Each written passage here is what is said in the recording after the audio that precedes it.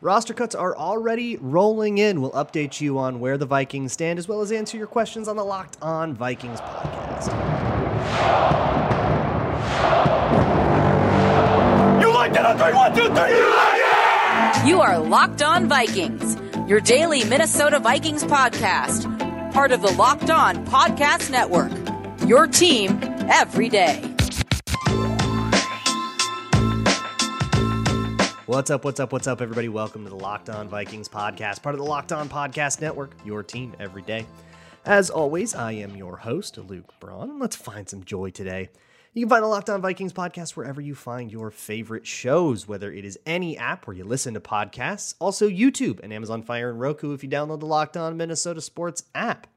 Thank y'all so much for making Locked On Vikings your first listen of the day each and every day. I appreciate y'all so much. And today's episode is brought to you by Game Time. Download the Game Time app, create an account, and use code LOCKEDONNFL for $20 off of your first purchase. Last minute tickets, lowest price guaranteed. Today is Twitter Tuesday on the show, but before I get to answering the questions that you all have submitted, I've got some things to catch up with you on. Yesterday, I did a 53-man roster prediction. It's already wrong. Of course it is.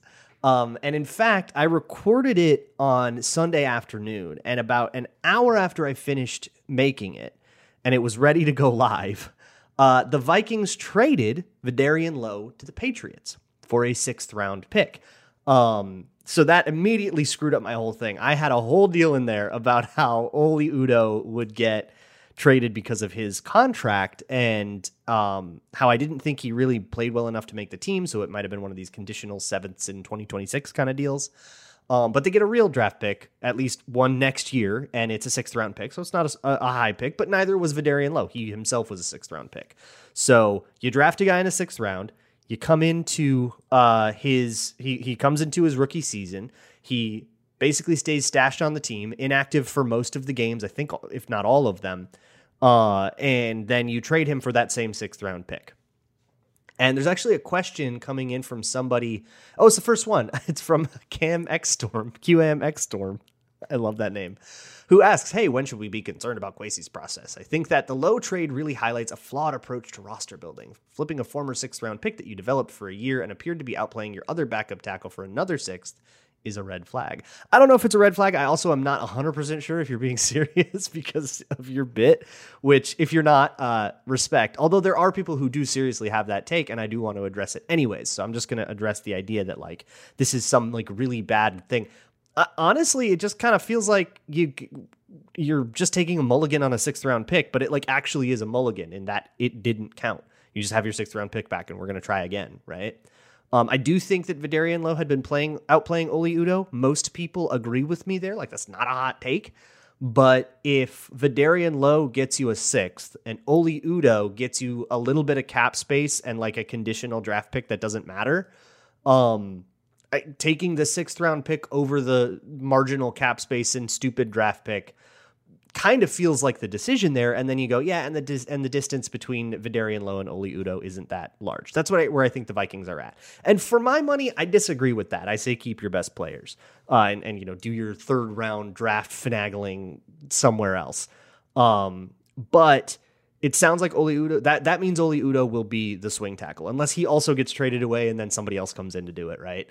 But in terms of exploding it out to, are we concerned about Kwesi's process? Man, I don't know. He's just trying to do the never go broke, make a profit thing. You'll never go broke making a profit kind of thing with team building, which is fine. But there's also this sort of mathematical fallacy where if you spend every hour of your time doing something that costs you $2,000 but makes you $2,001, you're only making $1 an hour. That's not enough. Like, you have to profit by enough to make those sorts of moves worth it. In this particular case, it's bottom roster stuff for bottom roster level assets. It's nickels and dimes, trading pennies for nickels, whatever, right? Ultimately, it means Oli Udoh is going to be the swing tackle. I don't fully agree with it, but hey, if the team's a little higher on him than I am, I get it. I do get it. I see, especially in the run game, what they like Oli Udoh doing, and the fact that he's a veteran, and the fact that he's Played pretty well in other scenarios. He played pretty well as a tackle last year in relief of Brian O'Neill after Blake Brandel went down, and they moved Blake Brandel now, and that's going to inform their opinion as much as the preseason is. So I can throw my hands up and say, all right, you know what? You take this one, and that's fine. Elsewhere in the world of cuts, the Vikings have made, I think, 17 total roster cuts. So in terms of waivers, they have cut Calvin Avery, Kalen Barnes, CJ Colden, Christian Delorio, Jamison Houston, who joined them like 2 seconds before the last preseason game, Wilson Huber, Garrett Mogg, Abram Smith, Josh Sokol, Jordan Ta'amu, there's an interesting one, Colin Thompson, and Jared Williams. So a lot of the guys that joined in the middle of camp are getting waived here, as well as some of the undrafted dudes that were very, very far from the roster, like CJ Colden and Calvin Avery and Garrett Mogg, but also guys like Josh Sokol and guys like Jordan Ta'amu or Colin Thompson that maybe could have, that had enough opportunities to maybe, or Wilson Huber, who had a lot of opportunities in the preseason. They also waived injured Tay Gowan, who I thought was closer to the roster than I was expecting him to be. But waived injured, that's a real bummer. I think missing the last preseason game was kind of a death knell for his opportunity in Minnesota, which sucks because that's not his fault. But that also means that if he clears waivers, he reverts to injured reserve and can stay there. I think he stays there for the whole season, but if he actually does get healthy, he can press for an injury settlement, which makes him a free agent, and then the Vikings pay him only for the weeks that he missed. They also terminated the contracts of Jake Gervais and Tanner Vallejo, as well as Sheldon Day, and they also cut Ross Blacklock. That happened a little bit later after they announced the big chunk of 15 cuts. So Sheldon Day's an interesting one because they had, I thought he had a great preseason. And he might be somebody that they want to like sneak back onto the practice squad, or just kind of have on speed dial for bringing up in the season if somebody else gets hurt. But the two roster cuts that actually affected my 53-man roster prediction were Sheldon Day and the Vidarian Lowe trade. I had Sheldon Day in my 53-man roster prediction, probably overreacted to a good preseason, and maybe they weren't as excited about him.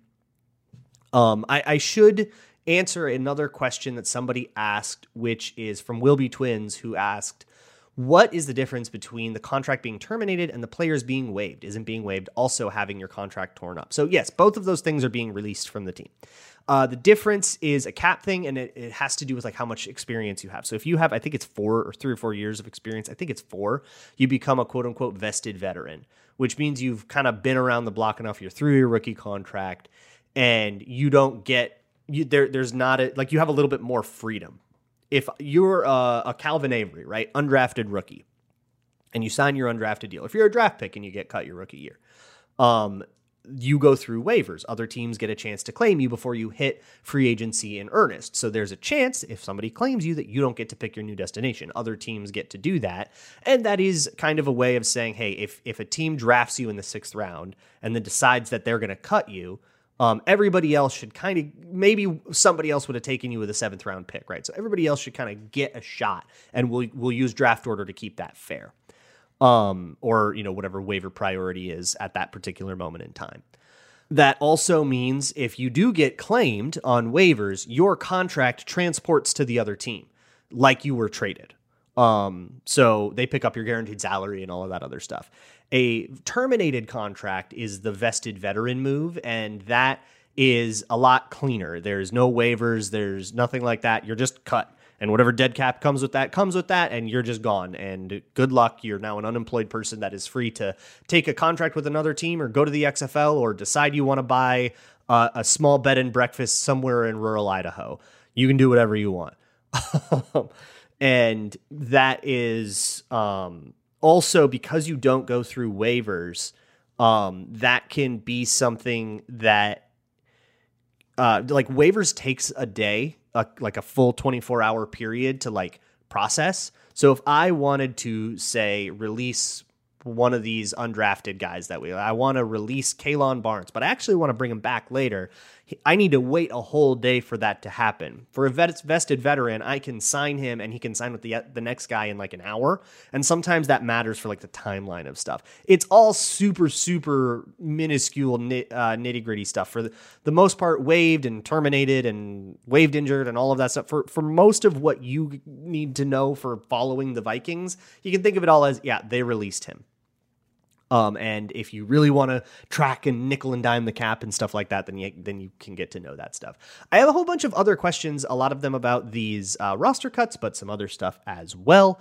So I want to make sure that I get to them all. But first, let's talk about buying tickets to games. Getting tickets, especially at the last minute, can be a total nightmare. Not only do they get marked up to the sky, but it's also just kind of hard to find them, especially for games that might be, big ticket thing, Vikings, Packers, that kind of thing. That's where Game Time comes in. You don't have to plan months in advance. You probably shouldn't have to plan months in advance just to go to a sporting event. And Game Time has more than just Vikings games or Timberwolves games or Twins games. They have all that, but they also have theater, concerts, all kinds of great stuff. And they have flash deals on last minute tickets. They have a way to see pictures of where those seats are, so you can make sure you have the view that you want, you're not behind a pillar or whatever. And they have a Game Time guarantee. That means that you will always get the best price. If you find the same section, same row for a better price, Game Time will refund you 110%. They'll even throw a little bit extra on there for your trouble. So go to Game Time, download the Game Time app, create an account, and use code LOCKEDONNFL for $20 off of your first purchase. Terms apply. Again, create an account and redeem code LOCKEDONNFL for $20 off. Download Game Time today. Last minute tickets, lowest price guaranteed. Thank you so much for making Locked On Vikings your first listen of the day each and every day. My hashtag everydayers. I love y'all. Shout out if you can. And if you want more content like this, you can check out patreon.com/LukeBraunNFL, where I do film breakdowns all throughout the season. And for less than $5 a month, you can come down and get those exactly when they drop instead of having to wait a week like everybody else does. Once again, that's patreon.com/LukeBraunNFL. Moving on with this Twitter Tuesday, this is a question a lot of people asked. Some version of this was someone that got cut from Skull Ethan, who asks, do you think Josh Sokol will be picked up off waivers, or is he a lock for the practice squad? I would say if he does clear waivers, he's very likely to be on the practice squad, or someone will be there at center. It's interesting. The guys that are cut first are typically not the ones that have like the best shot at the practice squad, but that's more of a tendency and less of a hard and fast rule. There's always kind of someone, but I would anticipate Josh Sokol being on the practice squad again. But if he does get picked up somewhere, or maybe he goes to a different practice squad on a team that he feels like is easier to crack, sometimes guys will do that after a couple of years of not making this roster. I'm going to go take a practice squad slot somewhere else. Will he be picked up on waivers? I don't think so. And again, the way this works is if you got cut today, you have to be picked up on waivers tomorrow, which is cut down day, and there's going to be all kinds of extra complications there. They're going to have to make an extra roster spot for you on their initial cut down day, which they can't do using IR, for example. If you have a player that you want to put on IR, unless you're okay with it being season-ending IR, but if they just have a concussion and you want them to be on the kind where they can come back for 3 weeks, they have to be on your team tomorrow, and you can't use their roster spot to do a waiver claim unless that guy is still going to be a free agent or on a practice squad on Wednesday or Thursday and so on. So you have to manage that in a different way. And that might be kind of the reason that certain guys are cut on certain days. But do I think he will be picked up off waivers? No. And I think for the most part, it probably not is going to be the answer to like most of these people. Will they be picked up on waivers? If you cut a 4th or a 5th round draft pick, then you can say, all right, well, somebody might have had a 6th round grade and might be thinking they're getting a free 6th round guy on there, right? Like the Vikings said they were thinking they were getting with like Tay Gowan. They might be seeing that as a free draft pick. But for like undrafted guys, the Andre Carters of the world, the Garrett Moggs, the Josh Sokols of the world, everybody is cutting like 20 of their own guy there. And remember, to pick up a guy off waivers, you're not just putting them on your own practice squad.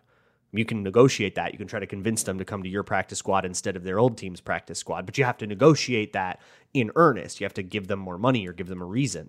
To pick them up on waivers, the thing the Vikings can't do anything about, you have to put them on your 53-man roster. So you got to ask yourself, did this dude do well enough to get rostered? We're talking about, the standard of play. We're not sure if Luigi Villan or Nick Muse or Dwayne McBride hit, or Jalen Reagor. Like, we're talking about that level of play. So when you're talking about the Josh Sokols and the undrafted free agents we kind of wish we could keep, 9 times out of 10, that guy makes it and is on the practice squad, and it's not an issue. Sometimes they get poached. It happens, but it happens a lot more rarely than everybody gives it credit for. Tyler Ireland asks, do you think the Vikings have any interest in Desmond King? I don't think I do. No, I think he's old, honestly, at this point. And I think that the Texans cutting him is kind of evidence of that. Because, like, the Texans, they do not need to make, like, cap-clearing moves. They got a QB on a rookie contract, and they have a roster made of pure volcanic ash. Like, it's nothing. It's worthless. They do not need to do nickel and diming cap moves. And he had made, like, $2 million or something like that. Like, they didn't need to be doing that. They need veteran leadership pretty bad, actually. So him not making that team is a bit of a red flag for me. Evan asks, has any reporter asked or gotten info on how Jefferson will attack being pressed or chipped at the line? It seemed last year when he was hit at the line, his stats were lower. I forget if I answered this one last week or not. I'll do it again. Everybody gets worse when they get pressed if they get jammed at the line, everybody's worse. So that's going to be, it's like saying, is Kirk Cousins worse under pressure than when the pocket is clean? Like, it's like you didn't come up with an insight. That's everybody. So last year, what you're probably talking about is just versus press coverage.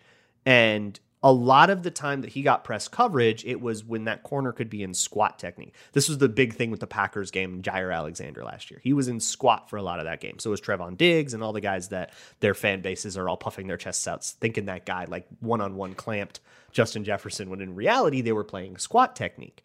That's the Fangio word for it. Or Palms is another word for it. It's cover 2 corner. The 7-Eleven job, to quote Mike Zimmer. But when you're in cover 2, you got a safety over the top of you, right? That means you do not have to worry about anything deep. So you can overcommit to that jam without worrying about the things Justin Jefferson would do to beat it. Releases outside or interesting, jab steps. Some of the release techniques that he has are meant to beat a press jam and then go vertical. And if you lose to that thing, that's fine. You were passing that route off anyways, and it helps you play that. Now, my whole thing on that is there's no shame in playing squat technique. That's great. You did your job. You did it really well. So great game, Jair Alexander. Great game, Trevon Diggs. But it kind of takes the wind out of the like, ooh, this matchup that you kicked his butt, like that kind of thing, right? So the answer to that is A, punish cover 2. And that's Jordan Addison. That's the whole reason he's here, right? And TJ Hawkins. So that's the reason that those two guys have joined in the last calendar year, is to punish cover 2, to be able to run backside digs and things up that seam and corner routes that can punish cover the classic holes in cover 2. And the second way is there's certain releases and stuff, the art of being a receiver and all that Justin Jefferson could also deploy. Mario asks, on Monday's episode, you said Jaren Hall would likely be the scout team QB, thus playing the role of opposing quarterbacks in practices. How does a rookie like that then go about learning and bettering himself at his own team's playbook and materials? So that's a good question, and I think being on the scout team can be a blessing and a curse in that way. It's a blessing because you get to learn how a lot of different offenses work, if kind of 1 week at a time, and you get to learn strengths and weaknesses, and you get to grow generically as a quarterback. But yeah, it doesn't get you more familiar with like the reads in Kevin O'Connell's playbook, but over the course of the whole week, I mean, that's just what you're doing like on the field, right? Over the course of the whole week in the meeting rooms, right? Quote unquote, on the whiteboard, you are basically acting, and this will be Mullins and Jaren Hall, will basically be acting as assistant quarterback coaches. You'll be scouting. You'll be looking at, this is how this safety plays that. And you'll be trying to come up with ideas, and you'll be trying to come up with a lot of like, this is the way Cousins likes it, is he likes you to kind of be a naysayer and come up with all the different possible things that could go wrong. Nothing is too insane. What could they possibly do? Let's try to think of everything. And I think thinking in that way really helps you to understand the offense because you're constantly thinking about its weaknesses. And that is a way to familiarize yourself with it and a way to familiarize how you approach covering up those weaknesses.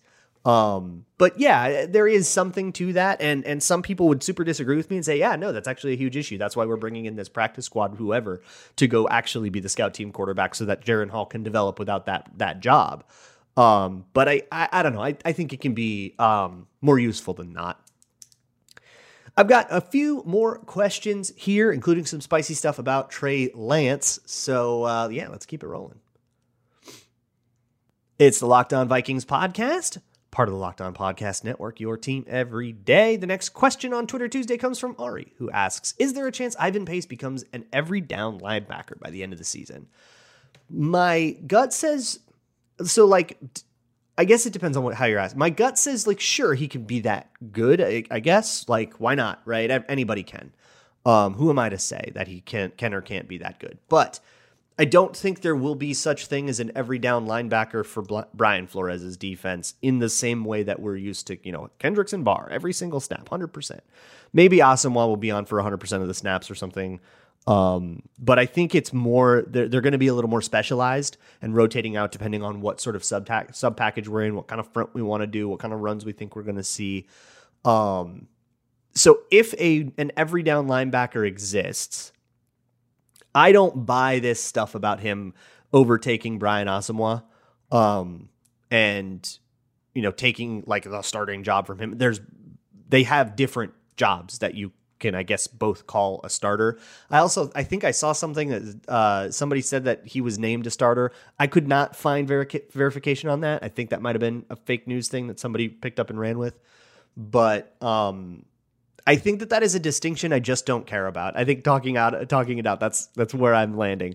Is he an every down linebacker or not? I could not care less. He will play however much he plays, and he'll be used in the way strategically he will be deployed in the way that Brian Flores sees best fit, not because of an evaluation. If he plays, 30% of the snaps and Brian Asamoah plays 80% of the snaps, that doesn't necessarily mean that they only think Ivan Pace is worth playing 30% of the snaps. It just means that that's how often that situation came up that game. You know what I mean? It's sort of, there's a point where it becomes no longer an evaluative thing. They don't dole out snap counts that way. It's more about skill set and formation and personnel groupings, and the offense has as much control over the snap counts as the defensive coordinator does, because of who they can put out there, and therefore who the Vikings would put out to match. Titter Troll asks, why do we never see crossover in punt return and kick return specialists? Back when it was Patterson, we had Sherrills. Now it's Kene and Powell maybe. Why can't one do both? What makes them so different? Fantastic question. Very different skill sets. So your instinct is right. There is something that makes them very different. As a kickoff person, it's a lot of pick a seam and go. It's kind of one decision and slash. So it's more about acceleration and top speed and 40 stuff, right? 40 times stuff.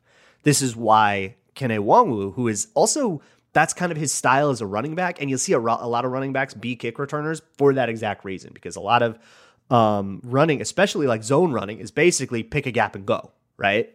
Duo and power and stuff, there's a little bit more, but it's pick a gap, slash, and when you find an open field defender, now you got to break down and start juking and doing your ball thing. Punt returning is a lot more immediate, a lot more quick, and you're kind of immediately in that open field world.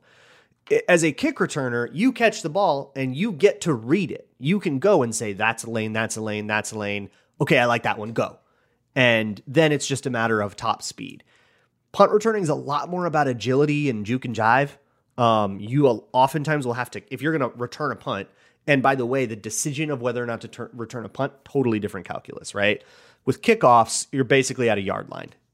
If I'm, however far into the end zone we talked about this week, if I'm 5 yards deep into the end zone, I'm letting it go. If I'm at the goal line, I'm not, or however you talked about it, but it's going to be predetermined. There's not as much thinking as there is in a punt return, where you're going, okay, that guy's coming. I think I can take him. And, where's my lane? And is it going to happen? And is he close enough? And what's the hang time of that punt? And then you got to make your fair catch decision or not. And then if you do catch it and you didn't fair catch it, you got to catch it and basically make a move immediately. You never have to do that on a kickoff. And it's a lot more like punt returns are decided a lot more by, can you catch it and field it cleanly?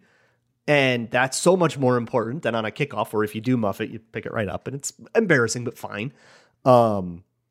if you do catch it cleanly, you got to make a big move, and then you start picking a lane, but you're kind of already in it. So you have to think and react and move a lot faster, not necessarily as contingent on full-on top speed, because you probably never get to top speed on a punt return. And if you do get to your top speed, you're probably already gone, whether you're a 4-3 guy or a 4-5 guy, you know? So there's a lot of differences, but I think one's a top speed game and one's an agility game, I think is like the main one.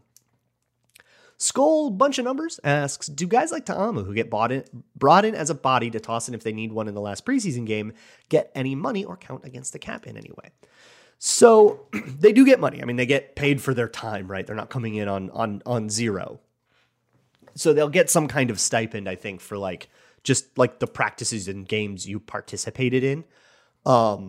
Definitely a negligible amount. I mean, we're not talking about hundreds of thousands of dollars here, right? You'll get whatever you get for that weekend, and that's that. In terms of the salary cap, I don't know if you're familiar with the top 51 rule, which is what's at play here. So before cutdown day, only the 51 biggest contracts count toward the salary cap. Everything else you ignore. On cutdown day, that's no longer true. Once you cut down to 53 players, all 53 contracts count and all your practice squad contracts count.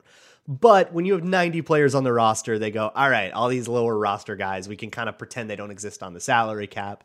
They still make their money, but for somebody like Jordan Ta'amu, who didn't have any guaranteed money, he gets his stupid little stipend and that's it.